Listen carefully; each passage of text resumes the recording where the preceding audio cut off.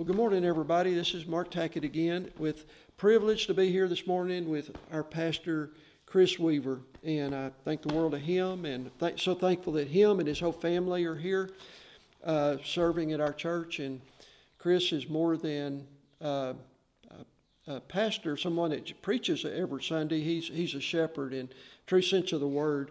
And made the comment last Sunday, he asked for praises during our service that not only did we get him, we got his wife, we got his kids, we got his dad, got his father-in-law and mother-in-law till Larry passed away. But we're thankful that he's here today.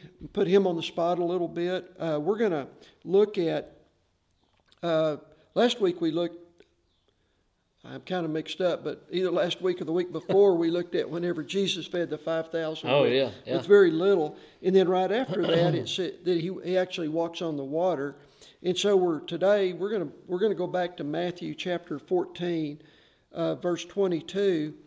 And it said, immediately Jesus made the disciples get into the boat and go on ahead of him to the other side while he dismissed the crowd.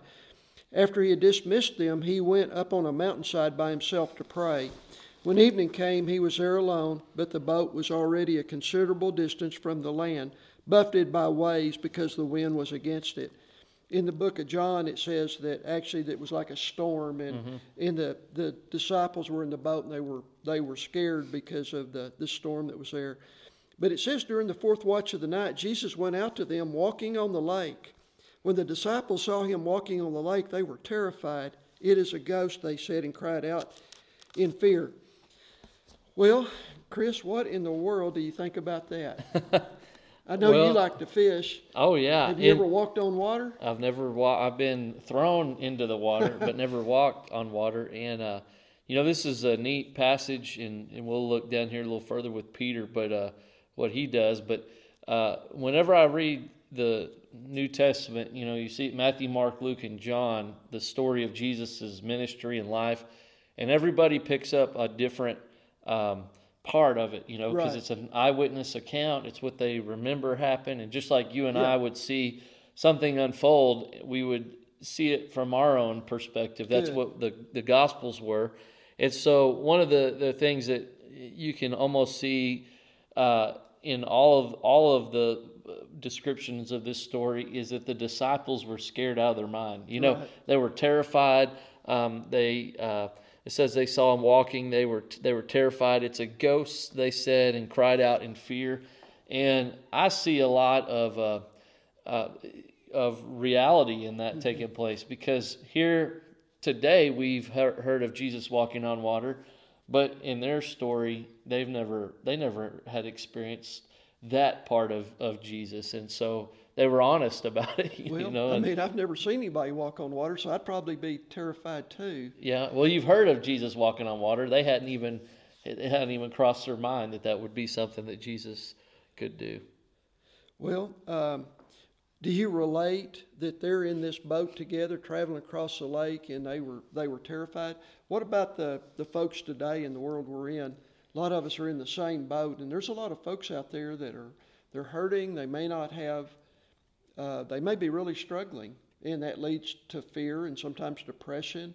Mm-hmm. What would you say to them? You could have a whole series, and I think Brother James did one last summer that was really good. The storms of life. Mm-hmm. There's things you could tie to here that we in our everyday life face things that we have never faced before. Storms, and for these guys, the disciples, it was a literal storm, but they were battling that, and then to see Jesus in the middle of it, not expecting someone to be out there walking around, it terrified them and scared them. I think today, the people in our world, we all face fears, or we all face uncertainties, and that can be financial uncertainties and fears to health, things, to different storms we may face. Well, and the other thing to think about, that these guys were fishermen. And so they were well acquainted with the water. And for them to be terrified, it had to be something about this storm that was unusual, I would think. Mm-hmm. Yeah. Well, let's skip on down to, but it said, but Jesus immediately said to them, take courage, it is I, don't be afraid. Lord, if that is you, Peter replied, tell me to come to you on the water. Come, he said. Then Peter got down out of the boat, walked on the water, and came toward Jesus. But when he saw the wind, he was afraid and beginning to sink, cried out, Lord, save me. Immediately Jesus reached out his hand and caught him. You of little faith, he said, why did you doubt? And when they climbed into the boat, the wind died down. Then those who were in the boat worshipped him, saying, truly you are the Son of God. And when they had crossed over they landed at Gennesaret. And when the men of the place recognized Jesus, they sent word to all the surrounding country. People brought all their sick to him and begged him to let the sick just touch the edge of his cloak, and all who touched him were healed. Okay, so Peter says, Lord, if it is you, tell me to come to you on the water. And he said, come. Yeah. So what do you think? What do I think? I think Peter is a guy that I probably most relate to, when I look at the disciples, because he was who else says, okay, well, there's Jesus, let's watch what Jesus does. Peter wants to get in on the action, and he wants to go out there and experience what Jesus has experienced, not thinking about the consequences or the things that are going on. And so it's almost like a child. He jumps out, call me out there. And then when reality sets in, he looks around and says, oh my goodness, I'm going to sink. And he does. And Jesus is there to help him out. Jesus says, you of little faith, why did you doubt? If Peter, and this is connecting to what we were just talking about, if Peter, who had walked with Jesus and was in the middle of Jesus' ministry, walking face to face with Jesus, if he doubted at times, even though, that's a miracle he's involved in, or later on in Jesus' ministry, he disowned Jesus. Mm-hmm. He denied the knowing Jesus 3 times in one night. I find encouragement in Jesus choosing to use people that aren't perfect, know, and as we follow Jesus as believers, there's going to be times where maybe we look around and we say, "Oh my goodness," and You ever feel like that? Yes. Like, yeah. Lord, what am I doing here? And it doesn't matter the situation. When you focus your attention on all the what ifs, for being a dad and a parent, it doesn't take too many steps for me to start thinking, well, what if this happens? Well, what if we go to the doctor and they say there's something there? What if this, you can what if yourself into having a meltdown, and that's what Peter did. He was walking, and the best way I can describe it is he had his eyes fixed on Jesus, and it was when your eyes go away that you start looking at all the uncertainties. Well, it's easy to do too, isn't it? It is. All of us can shift our attention and away from Jesus. That's what I see in this as far as Peter's concerned, and I identify with that. Yeah, I've struggled with that lately in that I've got this routine, and I've just, because of the weather and having to feed cattle and everything at work, I've just wore myself down, and I have this routine that I get up and I read my Bible, and I got about 3 different devotionals, and I just spend time. Man, I haven't been doing that like I should, and then so I'm taking off, without that, and it just we're much better off if we can start off with that foundation every day of spending time with the Lord, I believe, and getting our eyes fixed on Him, like you said. Yeah. So. And what did Jesus do there as he wrap up talking about this? He climbed in the boat and the storm calmed down. Yeah. And so connecting that to the storms of life idea, when you focus on the storm and how to fix it on your own, you're never going to get there. But when you meet with Jesus and give him, it says that they worship Jesus there in the boat. When you, in the middle of the storm, in the middle of the anxiety, in the middle of the whatever you're facing, those are moments that you can connect with the Lord in a way that is much different than a normal, Right. When everything's good day. Right. And so they experience that there on the boat. Well, so we're kind of there in this area. I'm going to ask you a question.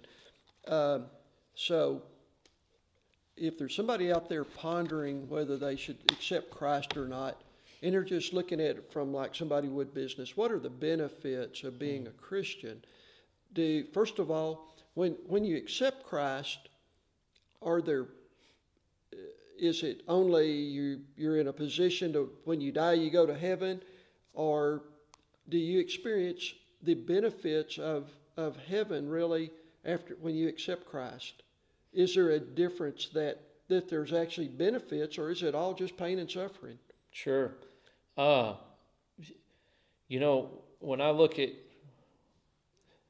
at walking through storms, and in this last year, our family walked through the loss of my father-in-law. That's a storm. And I look at that and I see how the Lord ministered to my family through his church, through God's people, but also the Spirit of God bringing peace when there is no understanding. Mm-hmm. I can't imagine walking through that, trying to fill in that gap with anything else. And that's honestly why people, you have this big hole that you have, which we had as a family, and the Lord helped to fill that that void, and to comfort and to bring peace. And if you don't have the Lord fill in that void, we try to fill it with something. Right. We have this. I've heard it. This Jesus-shaped hole in your heart that only Jesus can fit. But we try maybe alcohol or a drug or something that we can do, or and none of those things bring the peace that Jesus right. brings. And I'd say for today, the peace that we get is one of the greatest benefits, because not only peace in times of trial, but also peace in eternity. Mm-hmm. If I walk out here and something happens to me physically and my life is over, I walk out there knowing that I have peace with God. That's what salvation does, is this conflict of, I've sinned against God Almighty, but because of Jesus and his sacrifice on the cross, now I'm not at war with God. I'm at peace with God. So I would say for me, when I look at salvation, it's peace that we get today. Well, this is kind of a funny story. My brother passed away, I think it's either 2.5 or 3.5 years ago. His name was Steve Tackett. Never knew another Steve Tackett.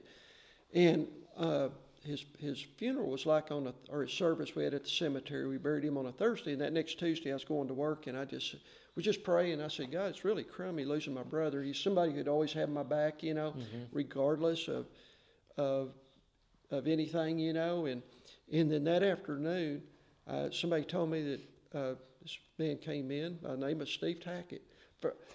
Walked in the front door, and we got acquainted, and he was so much like my brother, it wasn't even funny. Oh, wow. Yeah, we used to, we met several times to eat, and we still talk on the phone, and he's in South Carolina now. Wow. But Lord's got a sense of humor. I mean, I prayed that, and then that afternoon, here walks the first Steve Tackett besides my brother I've ever known, and he's a believer, so we just hit it off, and just almost like my brother walking through the door, Wow. So Wow. God's got a sense of humor, and I believe he uses, the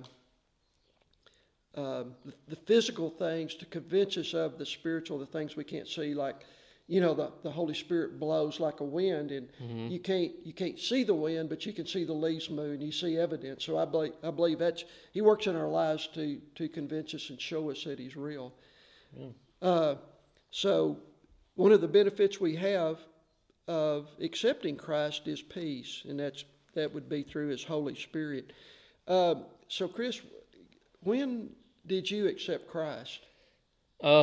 So I kind of back up a little bit and I say, you know what, I was fortunate, I was blessed to be raised in a godly home, by godly parents. So you were born a Christian? I was not born a Christian. But I was born in a home that I knew about the Lord early, and I went to church, and I was taught, the Bible stories, and went to Sunday school, and I remember two things. One, I remember a time where I was young, and the Sunday school teacher brought in some Sharpie markers, and I took some of those Sharpie markers home, stole them from the Sunday school class, took them out at home. My dad caught me. He said, I was coloring on the table, and it was bleeding through to the kitchen table and making a mess, and he said, "Where in the world did you get those Sharpie markers?" And I remember very distinctly saying, "I don't know." So at that age, I was young, but I had stolen from the church and I had lied all the same day. And so through that was the first time I can remember that my dad confronted me in that. It didn't take him long to figure out what had happened, and the discipline that came from that, and just that sense of guilt for the first time as a kid, knowing I had really done something that was wrong. And so that began a process in my heart of the Lord showing me that I was a sinner who needed to be saved. And I know that I was young. I was 5 or 6 years old at the time.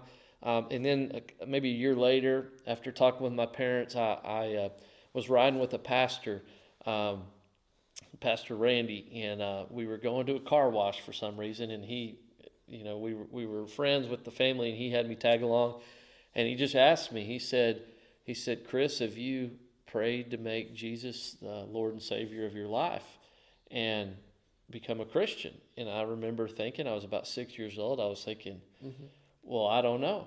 And he said, "Well, why don't you think about what that means?" And so I went home and we talked through what that was, and so at that age, I remember distinctly, putting my faith for the first time in Jesus for the forgiveness of my sins, and I'm so thankful for that. Did you experience that guilt being lifted?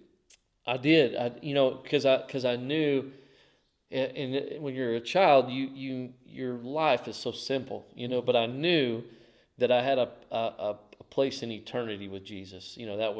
That was just a and you just knew that. Yeah, and I believe that. And I'll tell you, as I grew up and went to be a teenager and struggled with the things of every teenager struggles with, whether it was lust or really for me it would have been on understanding God's grace. I struggled with understanding how I needed God's grace, and when you are in church for a while, you begin to feel like you've earned your salvation. And God continually taught me about grace, and how to love people, and how that we are all sinners who need God's amazing grace. It doesn't matter our sin, we all need God's grace. And so I think as I grew, and even today, I'm learning more about God's amazing grace. That's awesome. Well, so you went, there's lots of gaps, but you were called into the ministry. First of all, what does it mean to be called? For somebody that has no idea what we're talking about, being called to be in the ministry. And then, so if you were called, explain what called is, and then explain how you ended up being a pastor, what that means, and reality of that. Yeah, so we're all, when we follow Jesus, we're all called to be disciples of Jesus and followers of Jesus. Okay, called, what does that mean? It means that the Spirit of God speaks to us, and when we, It's like a cell phone. yeah, when we, when we are walking and we're not walking with the Lord, there's a calling that takes place in our life where the Holy Spirit draws us and speaks to us and says, Chris, I've got something different than the world has for you. Mark, I've got something different than the world has for you. And so for all of us, there's a call to be a follower. And when we are a follower of Jesus, we're not called to be on the sideline. We're called to be ministers of the gospel, all of us as Christians. And so for me, I knew that. And Knew it when? well, I knew that I was supposed to be active in serving in my church, whether I'm a football coach or an engineer or a scientist, whatever, or a pharmacist. We're called to be active as ministers. For me, as the road to being a pastor, when I was in high school, one of the first things that I remember is where God kind of put something in my heart that I like doing this was the youth minister came up on a Sunday night and he said, hey, tomorrow we have Vacation Bible School. We don't have anybody to teach the first grade. You need to teach first grade. And I remember being 15 or 16 years old and being like, I just wanted to, I wanted to help out, but I didn't want to do that. Right. And so I remember him giving me a book or a lesson or something and saying, okay, you got it, And I did that, and I fumbled through it, probably butchered up whatever we were talking about. And it wasn't that big of a thing, but it was something that I was like, you know what, God worked on me in that. And so serving, God showed me that He had a desire. There was a desire in my heart to work with people in the church, and then. I didn't say, well, I'm going to for sure be a pastor. I'm going to be a youth minister. I'm going to do this. I think I kind of just left that up to the Lord. I said, God, I feel this going on, but I need your confirmation. And kind of like Gideon in the Old Testament, putting the fleece out. And some guys can say, I was in a meeting or a church service and I felt God tell me this. For me, it was about a 2 or 3 year process. Mm-hmm. And through that, God confirmed a call to serve in the local church. And where it didn't matter necessarily the capacity or the title as much as just a strong desire to lead and proclaim His word in the context of the local church. And so as I followed that, God, through college especially, taking some opportunities to serve in different churches, He just really confirmed that. And that was important for me because ministry, as a pastor, you got exciting times and sad times and easy times and tough times, and you really need to know that that's what God's put on your heart to do, and because that keeps you going. I mean, you know that call of the Lord. It's so I know football coaches that just like I feel called to be a pastor, they feel called to invest in the lives of a teenage boy, in a team, and and so they do that with the excellence and the same call that I have as a leader in the church. So that's my story, getting to where I'm at. Well, that's awesome. What would you say to all people today regarding Jesus Christ? And we're sitting here talking about having accepted Christ. What about those folks out there who haven't? What would you say to them? I would say to listen to the Lord speaking to you, because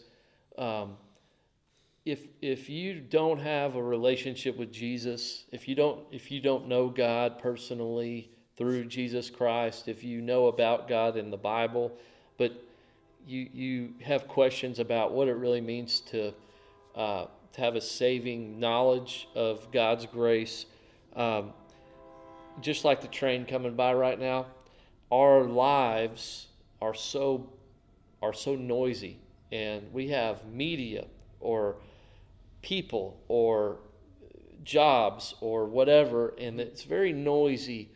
And I think sometimes the thing that Satan does in our world is he makes this world so crowded with voices that hearing that voice of the Lord saying, I've got something different from you, is really hard. And if you are watching this today and thinking about your relationship with Jesus, and maybe there's a lot of noise in your life, my encouragement would be simply to stop and to pray to God and say, God, I want to hear your voice in my life. And I believe that when we do that, that God does speak to us. And it doesn't matter what is going on in your life.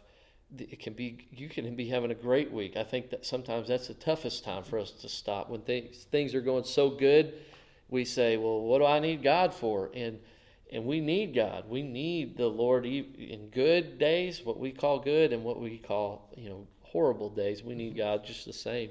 And so it would be to listen to His call. He's calling out and offering a way for us to walk with Him. Right. And what's at stake? What happens to us when we die? Do we all go to heaven? What we call heaven? No. What Jesus preached is, when Jesus walked and taught, He said, I'm the way and the truth and the life. No one comes to the Father except through me.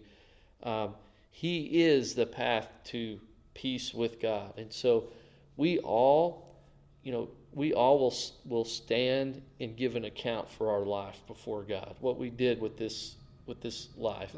And so just like if someone did a horrible crime and they killed people, innocent people, we would never want a judge to stand up and to say, I know what he did was bad, but we're going to let it slide this time.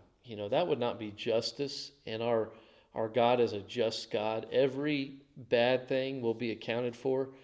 But on our behalf, when we go into that courtroom with the Lord, we stand as Christians, everything we're guilty of is nailed to the cross with Jesus. Every last bit of it. And so when God looks at us in eternity, He doesn't see all the evil that we've done, the wrongs. He sees that Christ answered for all those things on the cross for us. Okay. Well, what about after we're saved and we mess up? We have to be repenters, and sometimes we say, well, that's where that grace comes in. Yeah, right? Is that what you're... Sometimes we say, we don't. Once we repent and are saved, we're all good. Christians, we're really called to be having a pattern of repentance. And when we go down the wrong path, and God reminds us of that, we don't say, well, I know it's the wrong path, but Jesus, He's going to forgive me when I get to the end of it. That's not really understanding God's grace. That's a different thing. Yeah, that's an area I've kind of I'd say struggle, but it's just the concept that when I mess up, that God forgives me again. That's, right. In that I just need to, just like a child that messes up, I just need to say I'm sorry, and maybe consequences go along with something I did, but I need to fess up to what I did and be honest about it, and then start over. Right. That God, but God does. That's amazing. His love and His grace are just are quite amazing. So I ask you if there's what happens when we die. It will be responsible for we'll stand in judgment. And I look at the guy on the cross with Jesus. He put two guys, right? And that's really the something for us all to think about. So there's two men up there dying who were guilty, and Jesus is in the middle, and one of them is ridiculing Jesus, and just doesn't have any faith in Jesus. Right. And then the other one had a little bit of faith. He didn't have much life left, but he put just a little bit of faith in Jesus that he had. And Jesus, his response to that guy is, today you'll be with me in paradise, And so what happens when we die as believers, we're ushered into the presence of God, and as people that are not believers, I mean the Bible's really clear. There's a heaven and there's a hell, and those are two real places. And so hell is not something that's fun to talk about, but it's Jesus talks about it, and it's a reality, and it's a necessary part of the story of God. Right. Well, I think we've had a good talk this morning, hadn't we? You're probably wondering what I'm going to ask next. No. But anyway, well, is there anything else you'd like to add?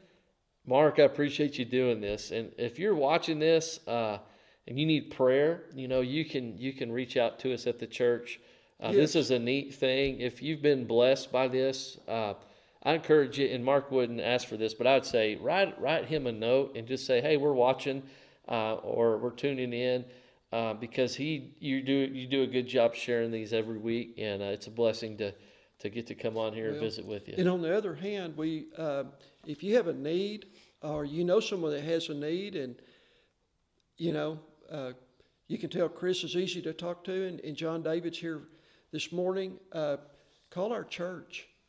You can look us up on Facebook, or how's the easiest way to get a hold of someone in our church? Any way. We have multiple ways, but our phone number is on our website. It's 940-769-2241, and you can call it, and you can get patched through. We're